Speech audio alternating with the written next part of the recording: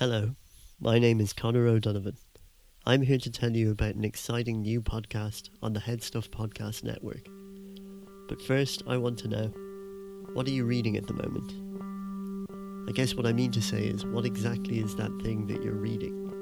Who made that? I don't actually read a whole lot of Irish writers, mainly because in that case they're really depressing. It's a 100% sale or return business, so a lot of the books that we sold in 2008 came back in 2009 for full credit.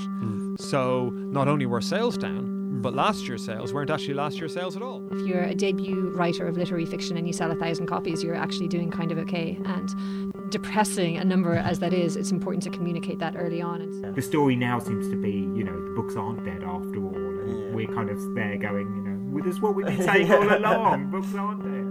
I've always wanted to be a librarian since I was a little girl. I wanted to be. No, actually, I was just thinking about that recently. I wanted to be a secret agent when I was young. You're a waitress in many respects as well on the night, and you're running around. I would be surprised if you met anyone who worked in the publicity sector in publishing who doesn't have a shiny, glistening face at all times. Growing up, I was the only person I knew who wanted to write books, and even through most of university, I think I was the only person I knew who wanted to write books. Yeah. And then I moved to Ireland, and it was like every taxi driver, everybody, every person's like, I wrote a novel.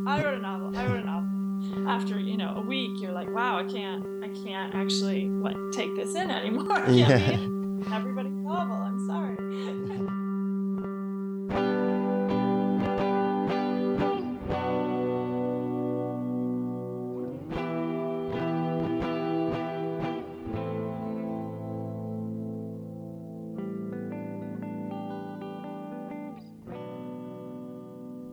If, like me, you want to learn more about Irish publishing, you can listen to the first episode of Putting It in Writing next Friday, 10th of March.